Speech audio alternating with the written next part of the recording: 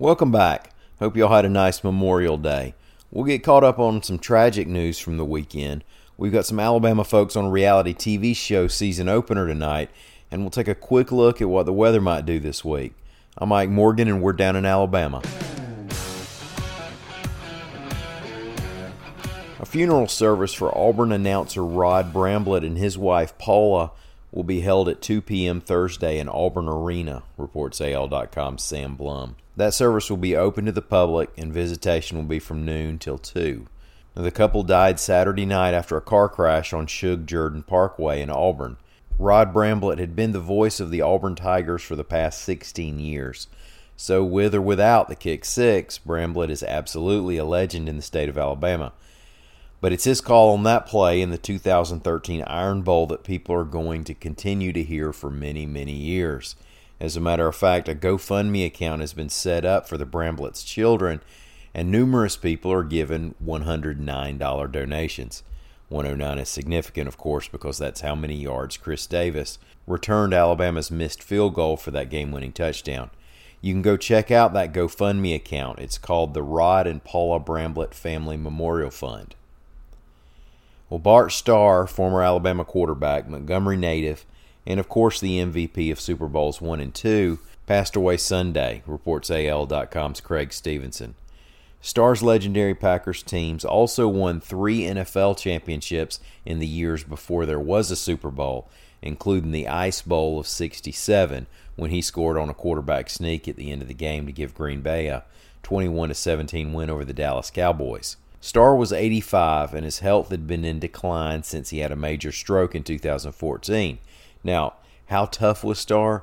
Well, AL.com sports columnist Joe Goodman broke a story a few years ago that while he was at Alabama, Starr had been the victim of a hazing that was so vicious that it hurt his Alabama career, followed him through his NFL career, and even disqualified him for military service. Starr had kept the reason for his back injuries quiet, but his wife, Cherry, whom he married in '54, spoke about it 3 years ago.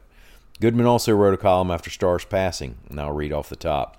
Bart Starr meant more to the game of football than arguably any player in the history of the sport, but that is only a small part of his legacy.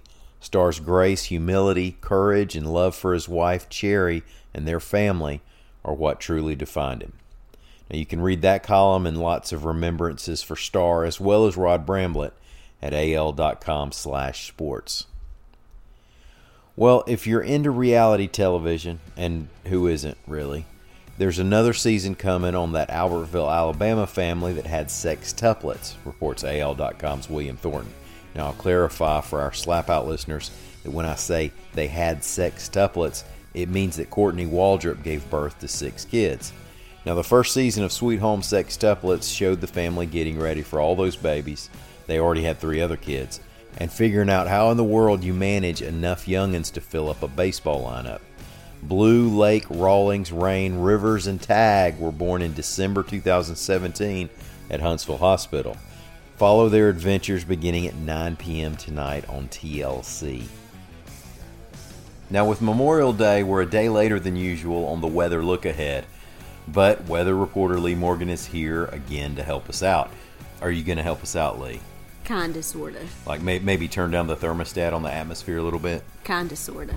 It's going to be hot still through Wednesday, I think. The National Weather Service is saying more record high temperatures are going to be possible Tuesday and Wednesday. But after that, we should have a little break in the form of a... Can you do a drum roll on this thing with the little drum roll? A cold front! Kinda. It's going to be a weak cold front, but it should start to move into the state Thursday and Friday, and it will increase the rain chances. Not a lot, but a little bit. You know, it'll be the kind of scattered summertime afternoon and evening storms that'll pop up here and there. But it's rain. We need it.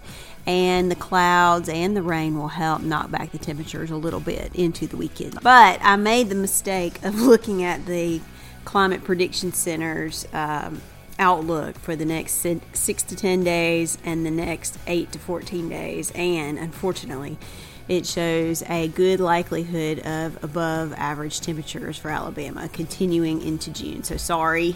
So that we're looking at more above average heat probably going into the first of next month. This is just going to be a long, hot summer, isn't it? I hope not. We just hope we get a little more rain, and we hope it's normal hot, not above average hot, which is what we've had here for the last few days. Thanks, Lee. You're welcome, Mike. And thanks to everybody who's listening. We'll be back again tomorrow. Until then, come by and see us anytime you want to on the internet at al.com. Well, I guess if this thing comes up short, he can field it and run it out. All right, here we go. 56-yarder. Does not have the leg. And Chris Davis takes it in the back of the end zone.